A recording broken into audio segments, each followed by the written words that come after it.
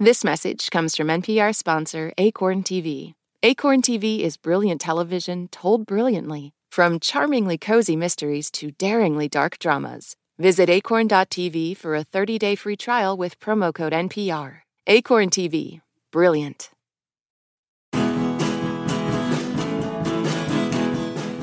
Maybe you think you shouldn't read a book before seeing the movie adaptation, or you're convinced season 2 is the best season of The Wire.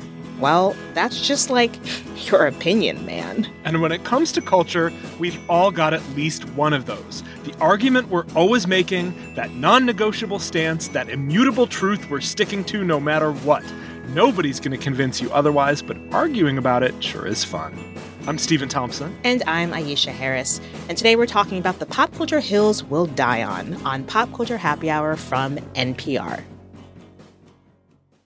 This message comes from NPR sponsor Noom. Noom's first ever cookbook, The Noom Kitchen, helps you build new habits for a healthier lifestyle. Check out The Noom Kitchen for 100 healthy and delicious recipes to promote better living. Available to buy now wherever books are sold.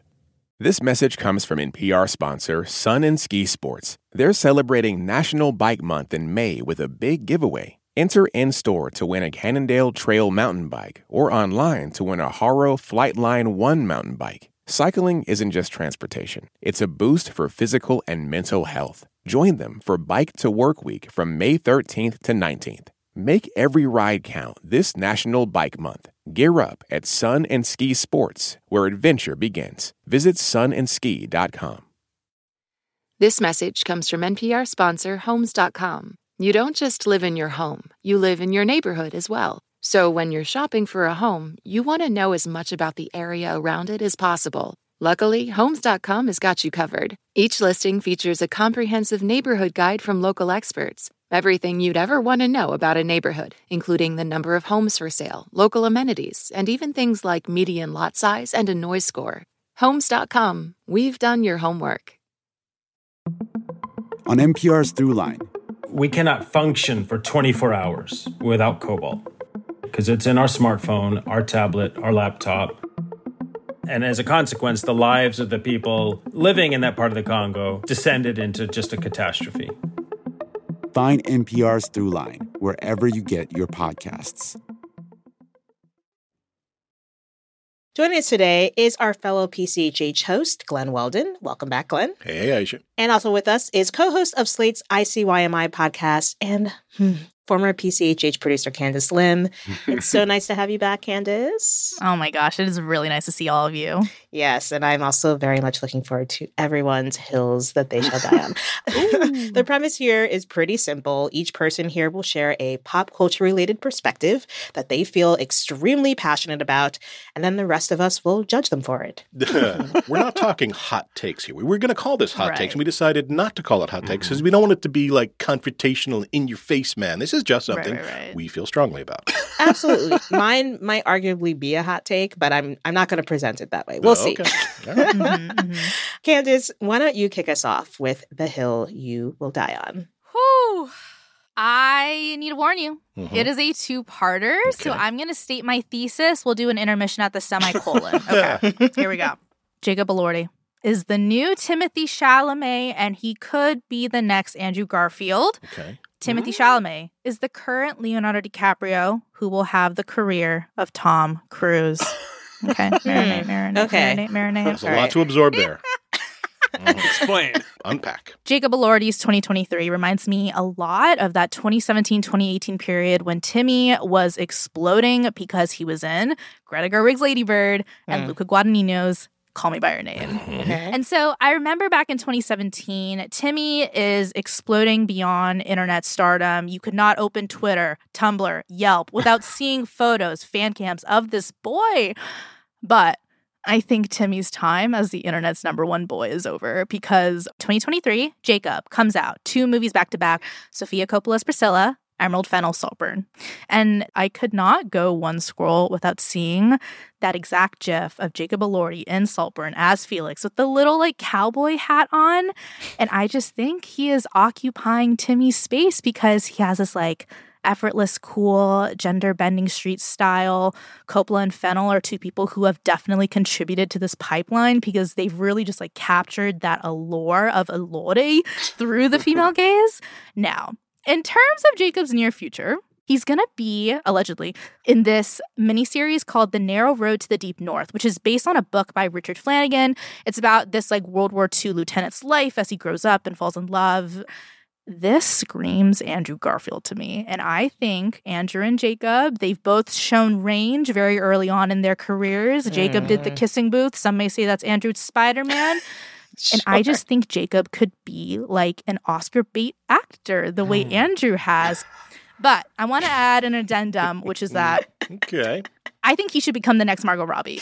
There's so many actors, I can't keep them straight. Wait, I know the shorthand. I know. That's why you got to take notes. So I feel like we don't study the Margot Robbie super producer playbook enough and how she is doing so much behind the scenes to secure not only her legacy in Hollywood, but her control as an actress. And I just think Jacob has good taste, and I'd like to see him use it to become this like mega producer who just like attaches his name to projects he likes.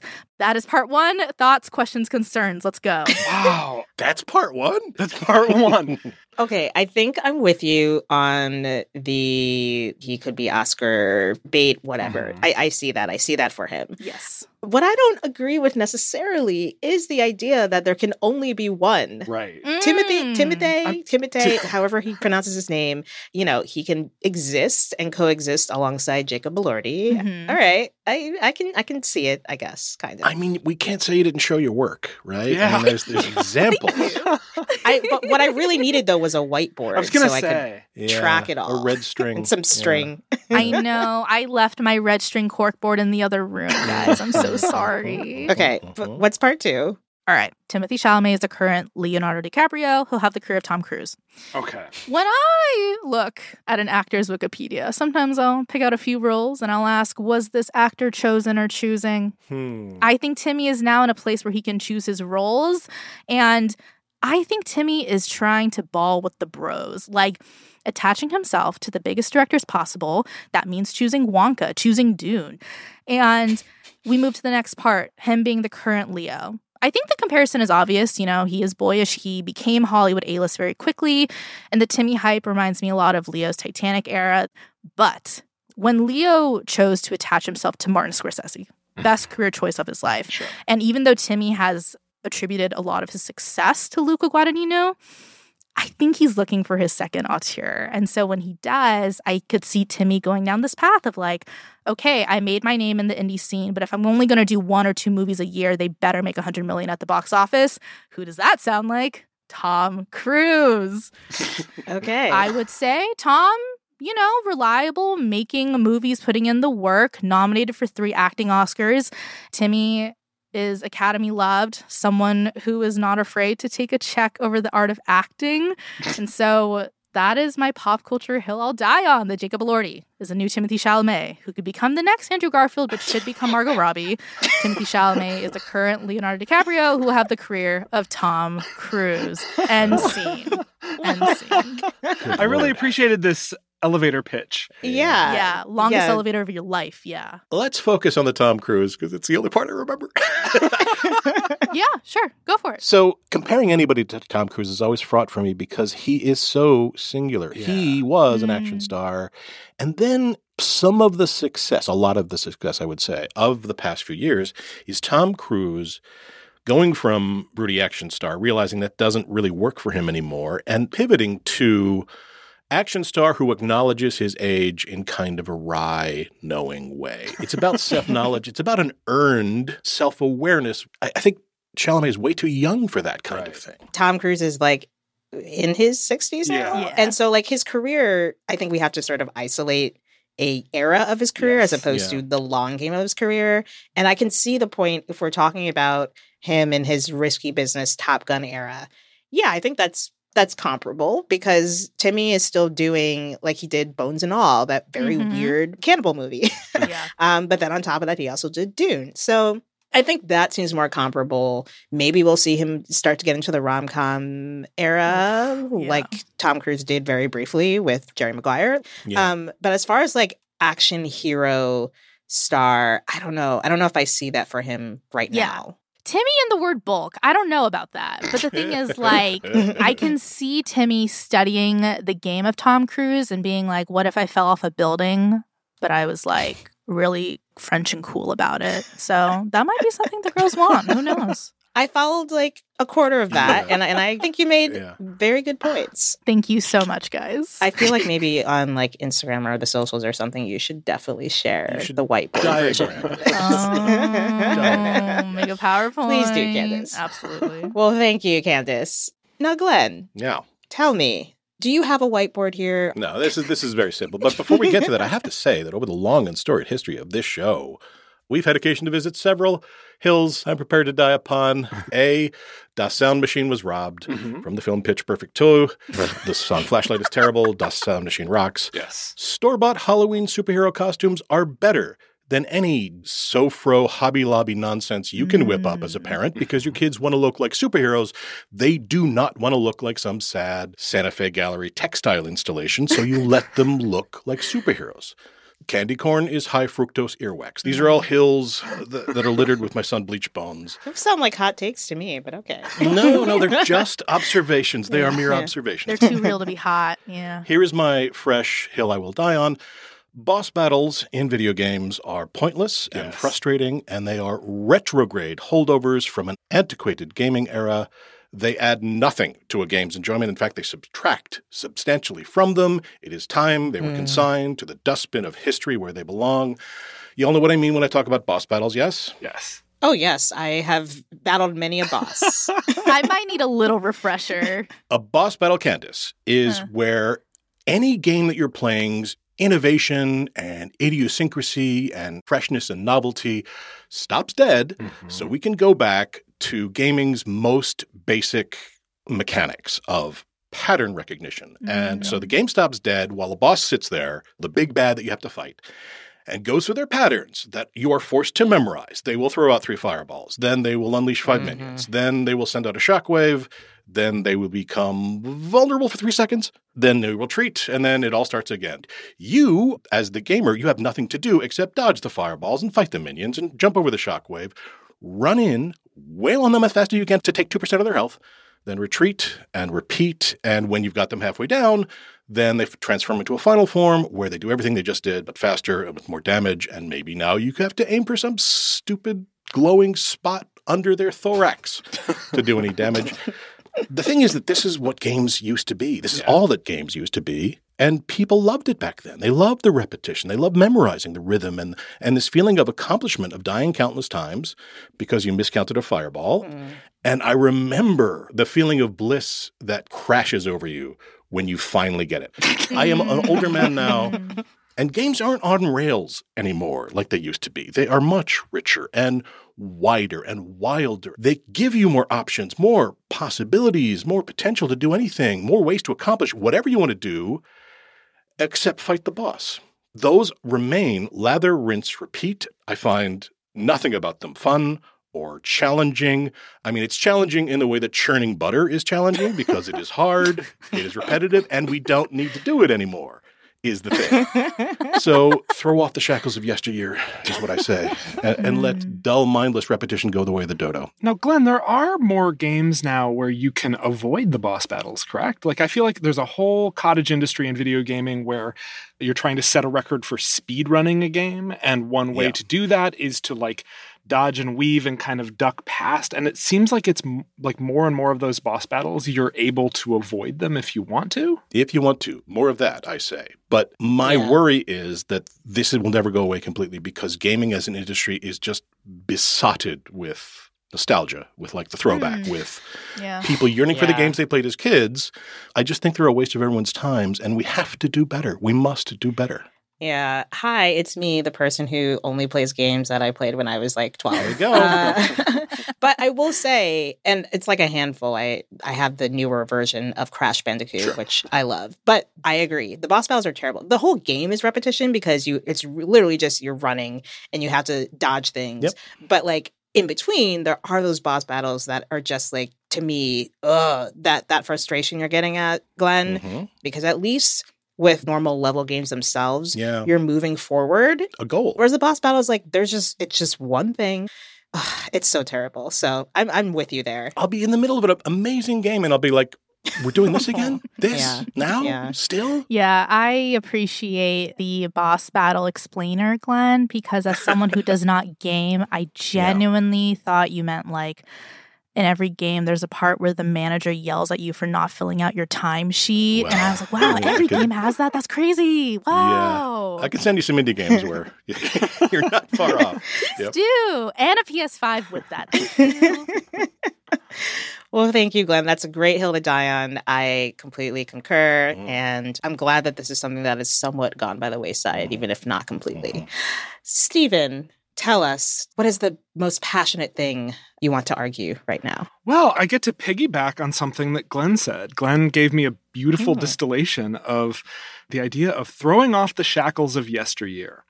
And it ties into my thoughts on music. Not a surprise. Basically, I think there needs to be a mechanism whereby songs are forcibly retired. Okay. Say more. Okay. So, big movie comes out, it leaves theaters after a few weeks, maybe if it's a big hit, a couple months.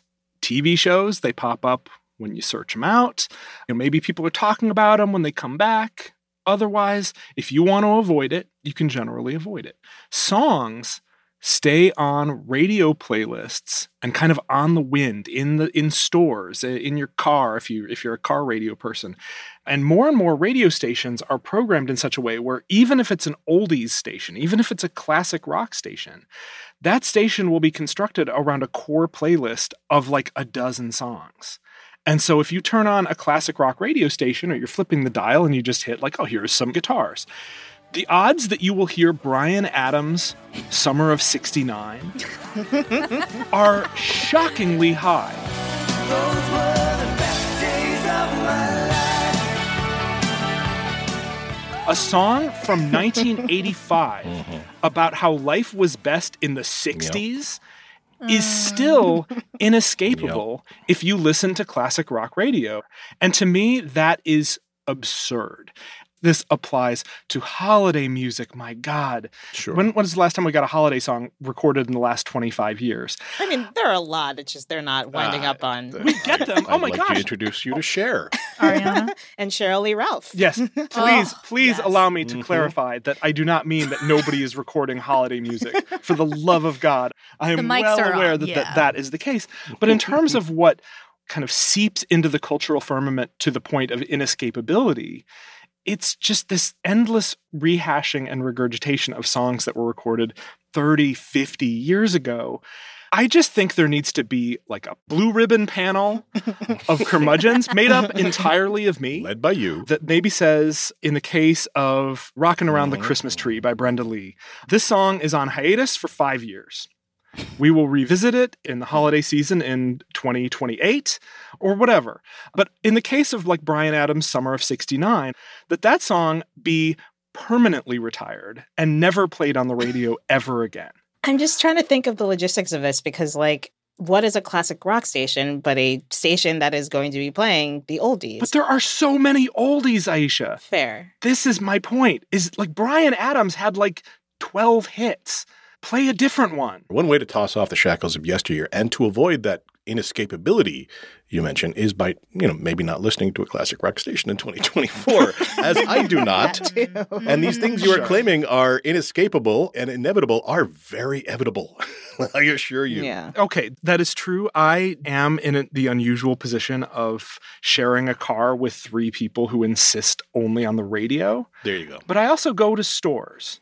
I also go to courtyards. I go to places where music is on the wind, and I hear this stuff all the time.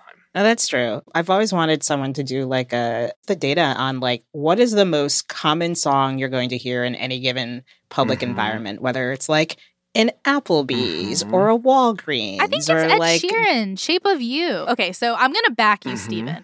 I listen to the radio. I live in LA, so these numbers will only apply to Angelinos. like the hottest music, is 102.7 Kiss FM. And then once you grow up, you go to 104.3 My FM. And then once you're like about to die, you go to 103.5 Adult Contemporary. Tell me, why am I driving to McDonald's on a Tuesday and Ed Sheeran is on 103.5? Right. Why?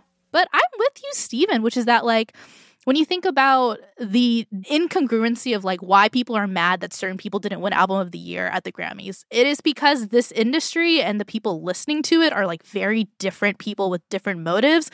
And those radio people, they're basically just trying to find songs to play between ads. They're going to play to their interests and whoever brings in the money. And I'm going to be honest, if I'm listening to Lizzo on 103.5 or a Kohl's, I kind of have to take it. I hear what you're saying because there was a period of time when one could not enter CVS without hearing Smooth Operator by Sade. Oh my God. Now, Yeah. it's a song I happen to like. It's a pretty good song. She has like 100 other songs. But she has so many other songs that are so good. But separately, that doesn't happen to me anymore, not because the CVSs aren't still CVSing, but because I am listening to podcasts on my AirPods as I walk through the aisles of the stores. I'm the same way. Unfortunately, this hill you die It's on your hill. will probably be... Oh, I will die on it. It will not. Yeah, this you is will not a die problem that before it will be actually solved. comes This is true. the hill that will kill me.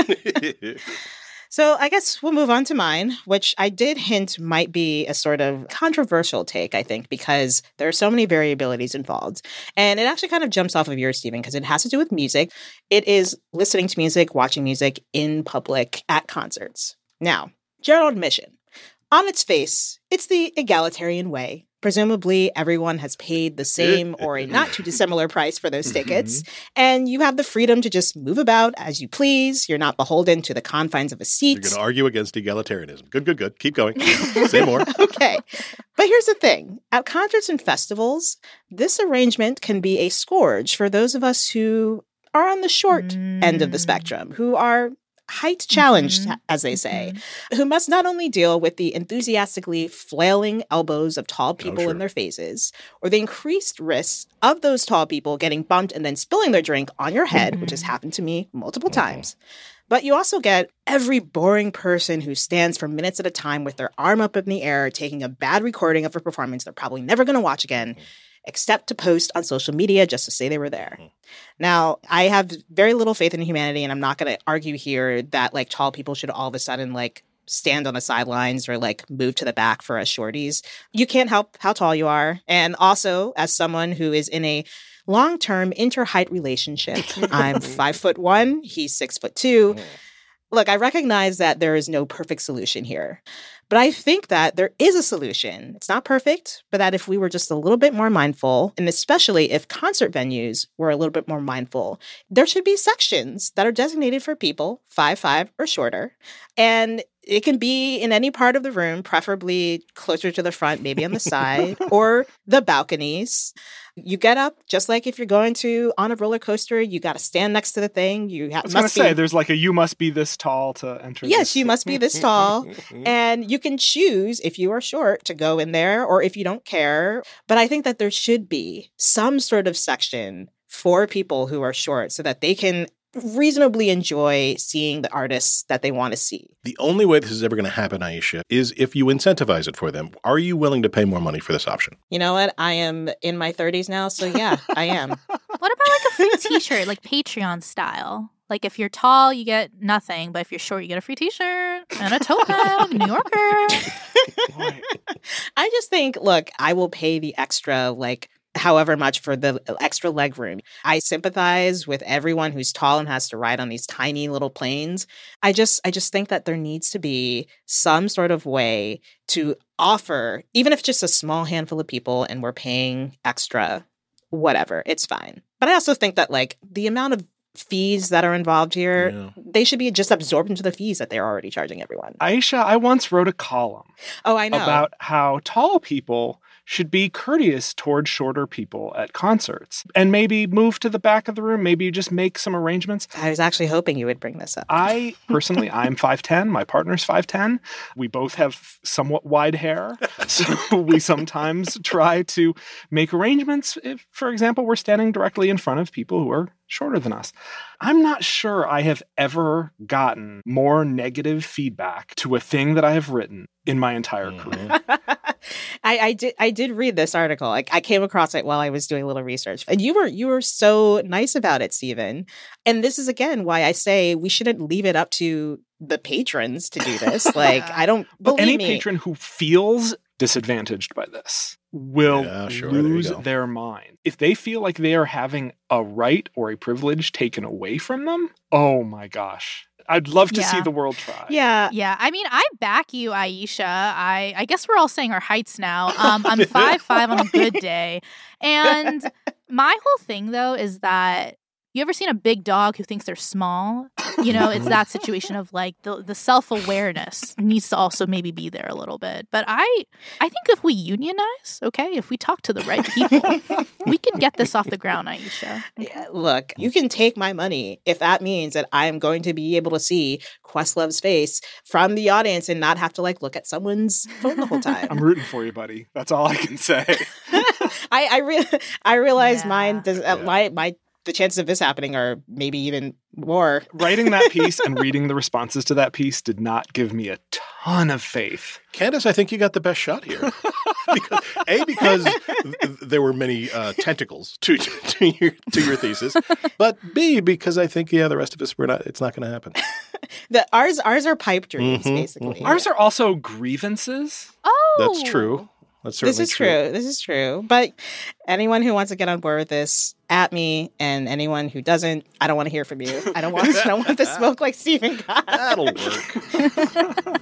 Well, those are our pop culture hills we will die on. Grievances, you might say, for some of us.